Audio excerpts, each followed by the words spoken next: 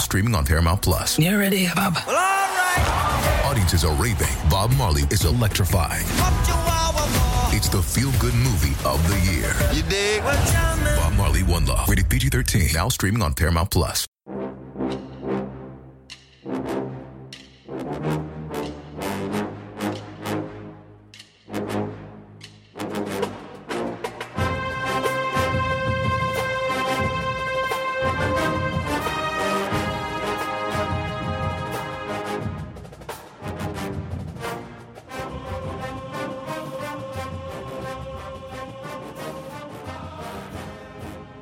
Good morning, Bucknutters. Welcome to the Bucknuts Morning 5 here on Monday, February 22nd, 2021. I am Dave Biddle. I am joined by Steve Helwagen. Steve, let's start out with when spring football is going to start for Ohio State. I don't believe we have an official date yet. We're looking at somewhere mid-March as far as the start of Ohio State spring ball. Is that right, my friend? Yes, that's what it sounds like. Sounds like they want to condense this into 4 weeks. There is no spring break for Ohio State this year because of the COVID scheduling. They're doing 15 straight weeks, I guess, for the semester and then exams. So really, in the past, they've done 1 week of spring ball and then taken the week off for spring break and then come back and done 4 weeks of practices. So they'll have 15 practices in 4 weeks, roughly 3 or 4 a week. And the spring game will, although it's not really been set yet, will be in mid-April as well. So 4 weeks. And looks like that's the plan. They haven't announced anything yet, and we don't know anything about fans at the spring game. I know that's obviously the next big question, but really that's kind of immaterial at this point, given everything we've been through.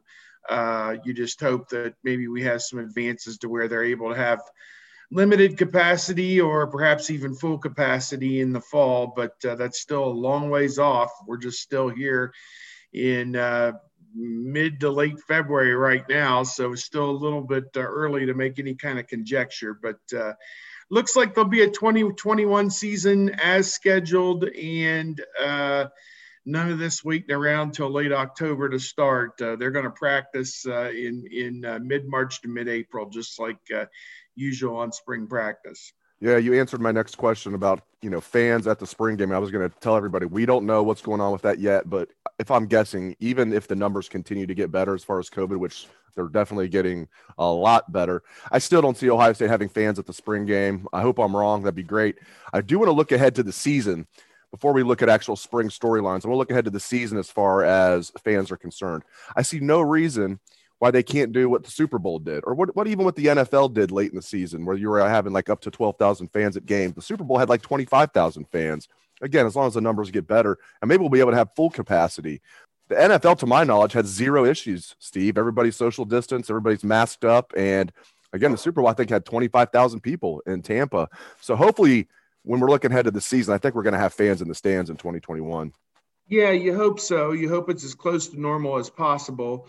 I think a lot of it's dependent on the vaccine rollout and within our society. And I saw a stat that between 10 and 15% of Ohioans have already been vaccinated. And I took that as a good sign, just maybe a month and a half into the vaccination. So I know that a lot of emphasis was put on first responders, medical personnel, teachers, and then elderly. So as they drop that age down, going forward, I'm in my 50s. I'm hoping to have it here in the next few weeks. So whenever that may be, but I'm just counting the days down to whenever I can go get it. But at any rate, just keep a good thought and just know that it sounds like football is going to go off without a hitch, at least on the field for 2021.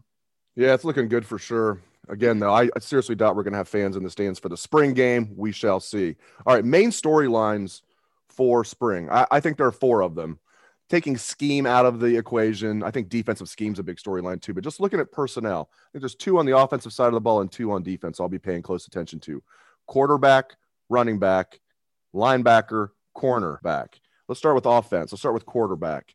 How do you see this shaking out with C.J. Stroud, Jack Miller, and Kyle McCord?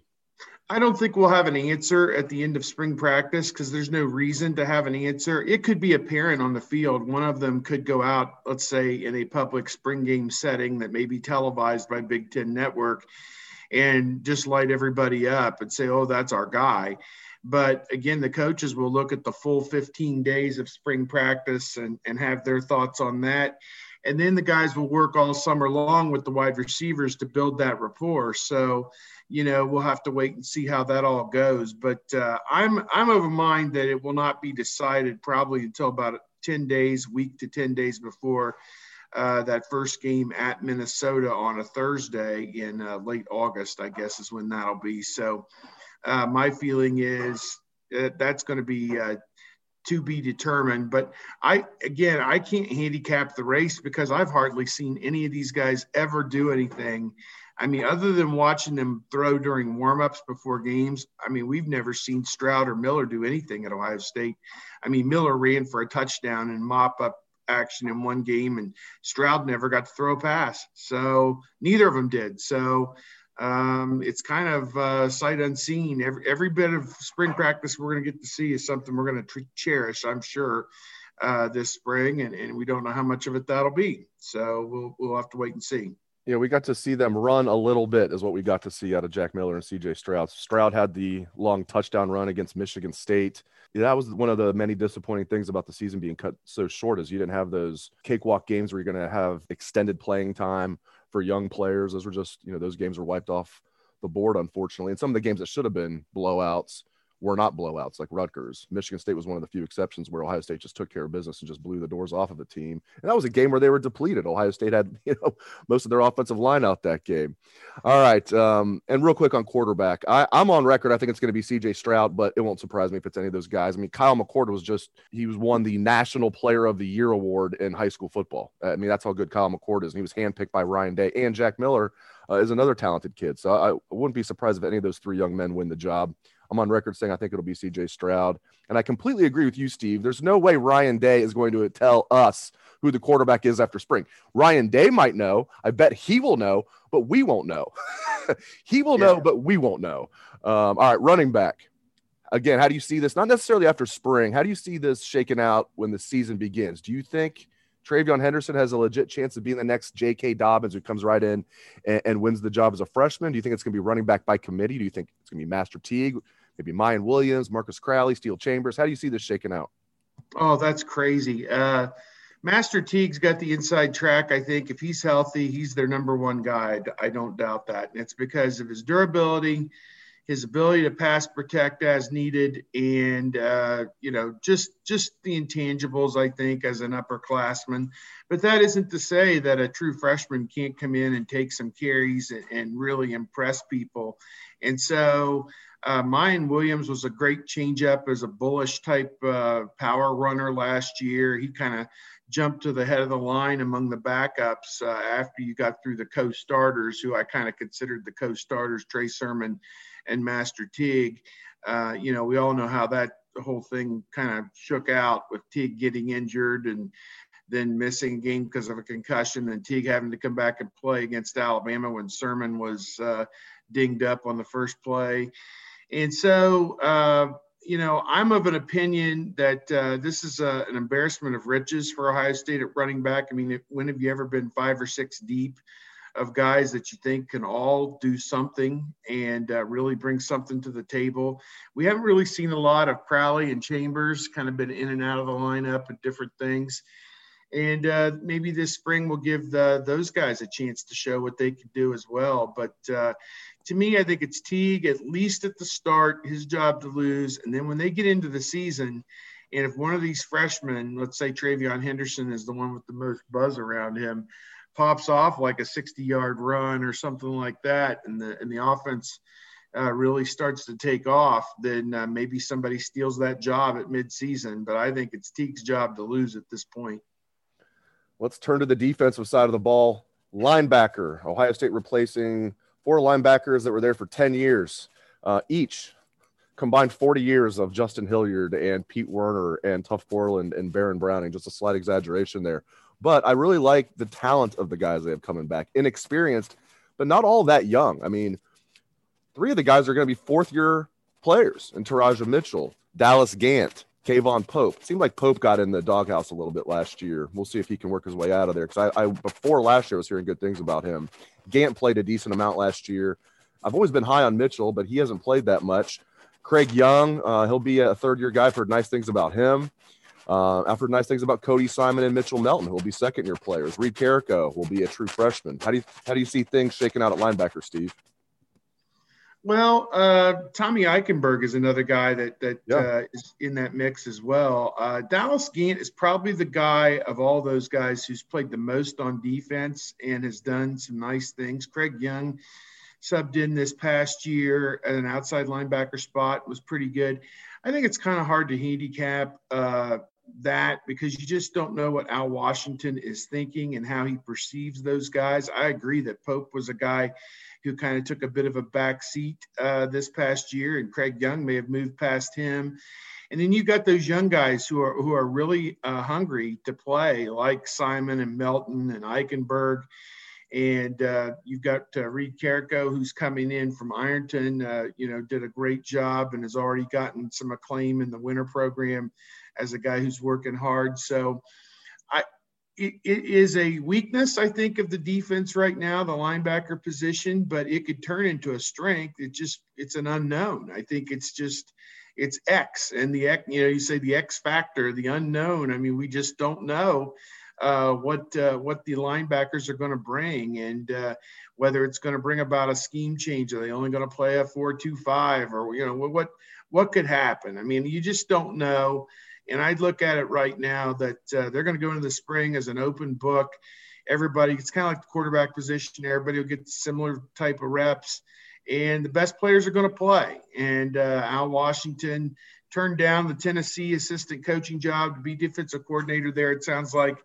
And he's staying at Ohio State. And obviously Ryan Day, Kerry Combs will be leaning on him heavily to give them three great linebackers for every game this year. Give us your best, and let's put together a scheme that accentuates what those guys do. All right, corner. I find corner extremely interesting. Seven Banks does return. I expect big things out of him as a senior, second-year starter. A lot of times it clicks for corners in their second year as a starter, especially with him being a veteran. I think Seven Banks is going to have a big year. Cam Brown, I like him, but he's coming off an Achilles injury. That is a tough injury to come back from, and we've seen a lot of that at Ohio State with Tuff Borland, and Justin Hilliard, I believe, had one too. I feel like I'm leaving. Oh, Master Teague. I knew I was leaving somebody out. So, but those are tough injuries to really come back from, especially at a position like corner and be as explosive as you once were. So, Cam Brown was a guy, Steve, that was running legit 4.3s, they were saying. He was running mid 4.3s. He's one of the fastest guys on the team. Some were saying he was the fastest guy on the team. So I don't know if that's going to be true after an Achilles injury. Hopefully it will be. Tyreek Johnson's a guy, Steve, that came in with 5-star accolades. He's been a huge disappointment. Maybe it'll click for him as a fourth-year guy this year. I don't know. Then the other guys are extremely young. Legend Cavazos, Ryan Watts. They're going to have a really talented trio of freshmen with Ja'Kalen Johnson and Jordan Hancock and Denzel Burke. How do you see things going at corner this year for the Buckeyes? Well, they got a lot of bodies, and that's good. I think what hurt them last year, obviously, was there was no spring football. There was no summer program, obviously, or truncated summer program, and no true preseason camp. I mean, they were already in class, so they were only practicing a couple hours a day and didn't have a regular preseason camp. So, to me, that really kind of hurt what the corners were able to do last year.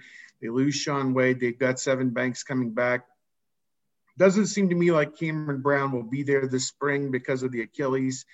That happened basically October the 31st, and we've seen a 6 to 8 month recovery. And there is no reason, no thought in my mind that after 5 months or whatever, he would be out there practicing in mid-March. So I think that more than likely he'll be on the side doing rehab or back at the training room or wherever, trying to get back to full go. That'll be his plight this spring and even in probably the early summer. But I think he can affect the bottom line in the fall because I think he's got some talent and some experience. So I would look for him to kind of jump into that mix in preseason camp. And certainly the coaches there, Matt Barnes, Kerry Combs, they'll be looking for him to get in there and be a part of that. So beyond that, intriguing guys, Ryan Watts, Legend Cavazos. Watts got to play a little bit this past year. I think it'll be interesting to see if he gets a shot.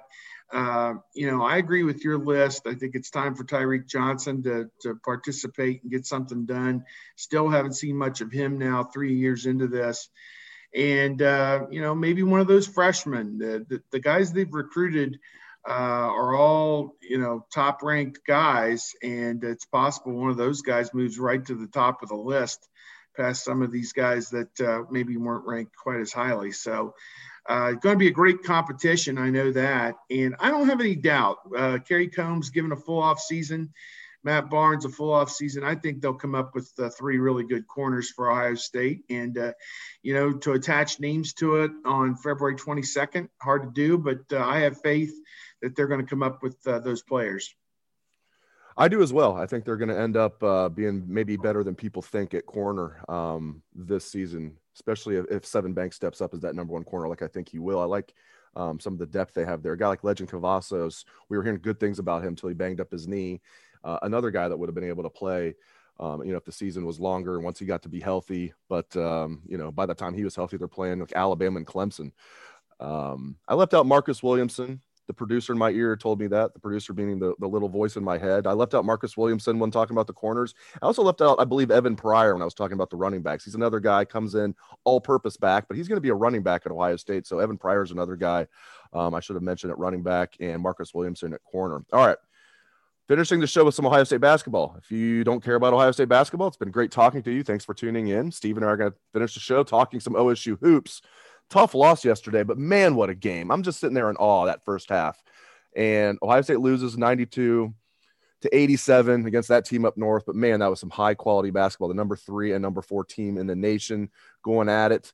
And I tell you what, it's too bad Ohio State finished on the losing end there, Steve. But that was a great game. In the grand scheme, that's not going to hurt Ohio State much.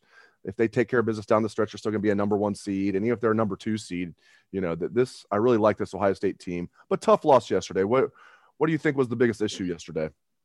Well, it was a phenomenal game. The first 38 minutes, they basically just stood in the center of the ring and threw punches at one another for 38 minutes until somebody blinked. And Finally, somebody definitely blinked, and his name was Justice Suing. He threw that ill-fated behind-the-back pass to nowhere.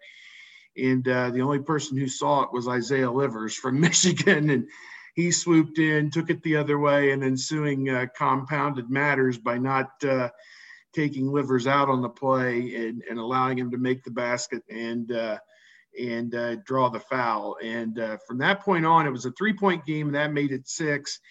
The only time it was a 1-possession game after that was after Dwayne Washington hit that desperation 3 with 3.5 seconds left, something like that. So they were never really in the game after that play, which is unfortunate because they had played really dead even with Michigan for 38 minutes and then just kind of spit the bit at the end, made one mistake, and Michigan made them pay for it. Now, first half, the defense was very much lacking.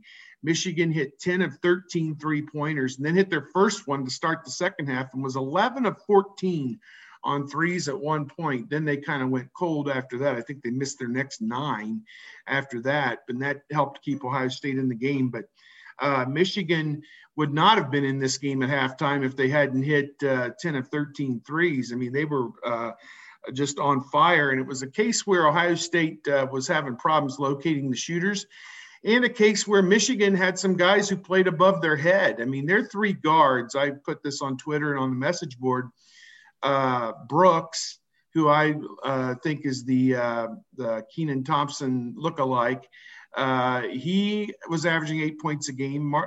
Mike Smith was averaging 8 points a game, and Chaundi Brown was averaging about 8 points a game. The 3 of them combined 25 points per game coming in. They combined for 37 points, and that's a 12-point above average performance for those guys, and that was huge. Obviously, then the second half, when they cooled off on the 3-point line, it was the center, Hunter Dickinson, who I think everybody was scared of, who bears a striking resemblance to our friend David Briggs, the columnist from the Toledo Blade. Who is 6'8" in his own right. I was going to say they're about the same height, too. About the same height, too, yes. Hunter Dickinson had almost an out-of-body experience in the second half. He had 16 points of his 22 in the second half, 9 rebounds. And Kyle Young and E.J. Liddell just really struggled. And, of course, again, 6'7", 6'8", going against the 7'1" guy. He can just see right over them and was flipping the hook shot in and everything. So had a couple nasty dunks, too. They found him.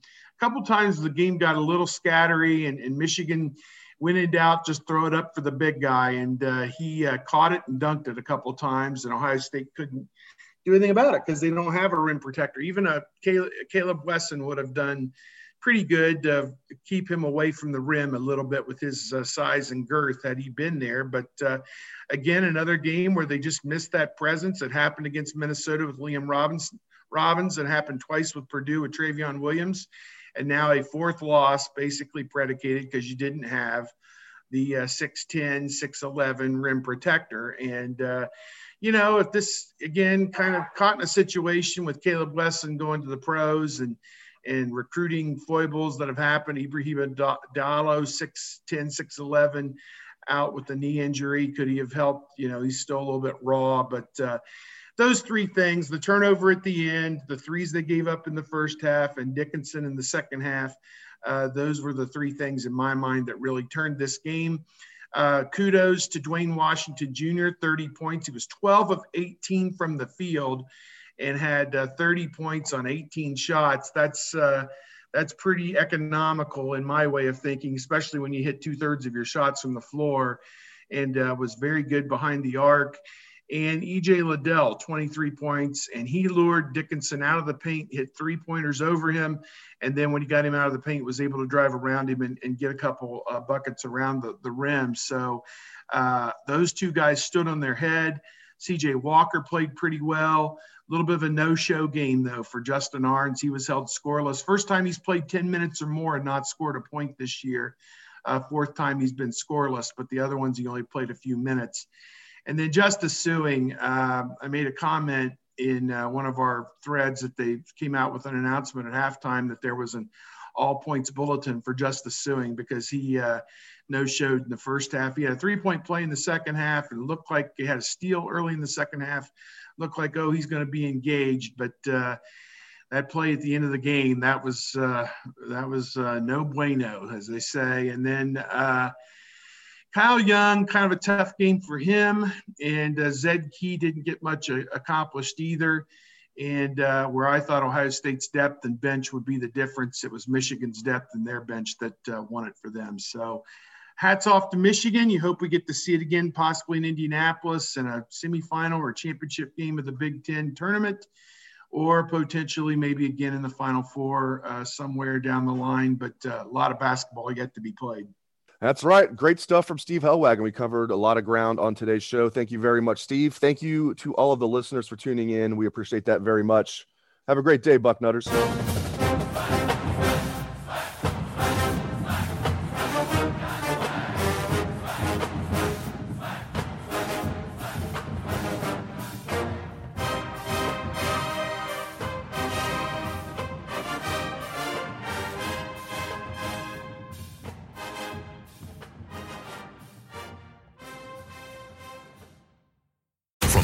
Sonic the Hedgehog, a new hero arrives. I am ready.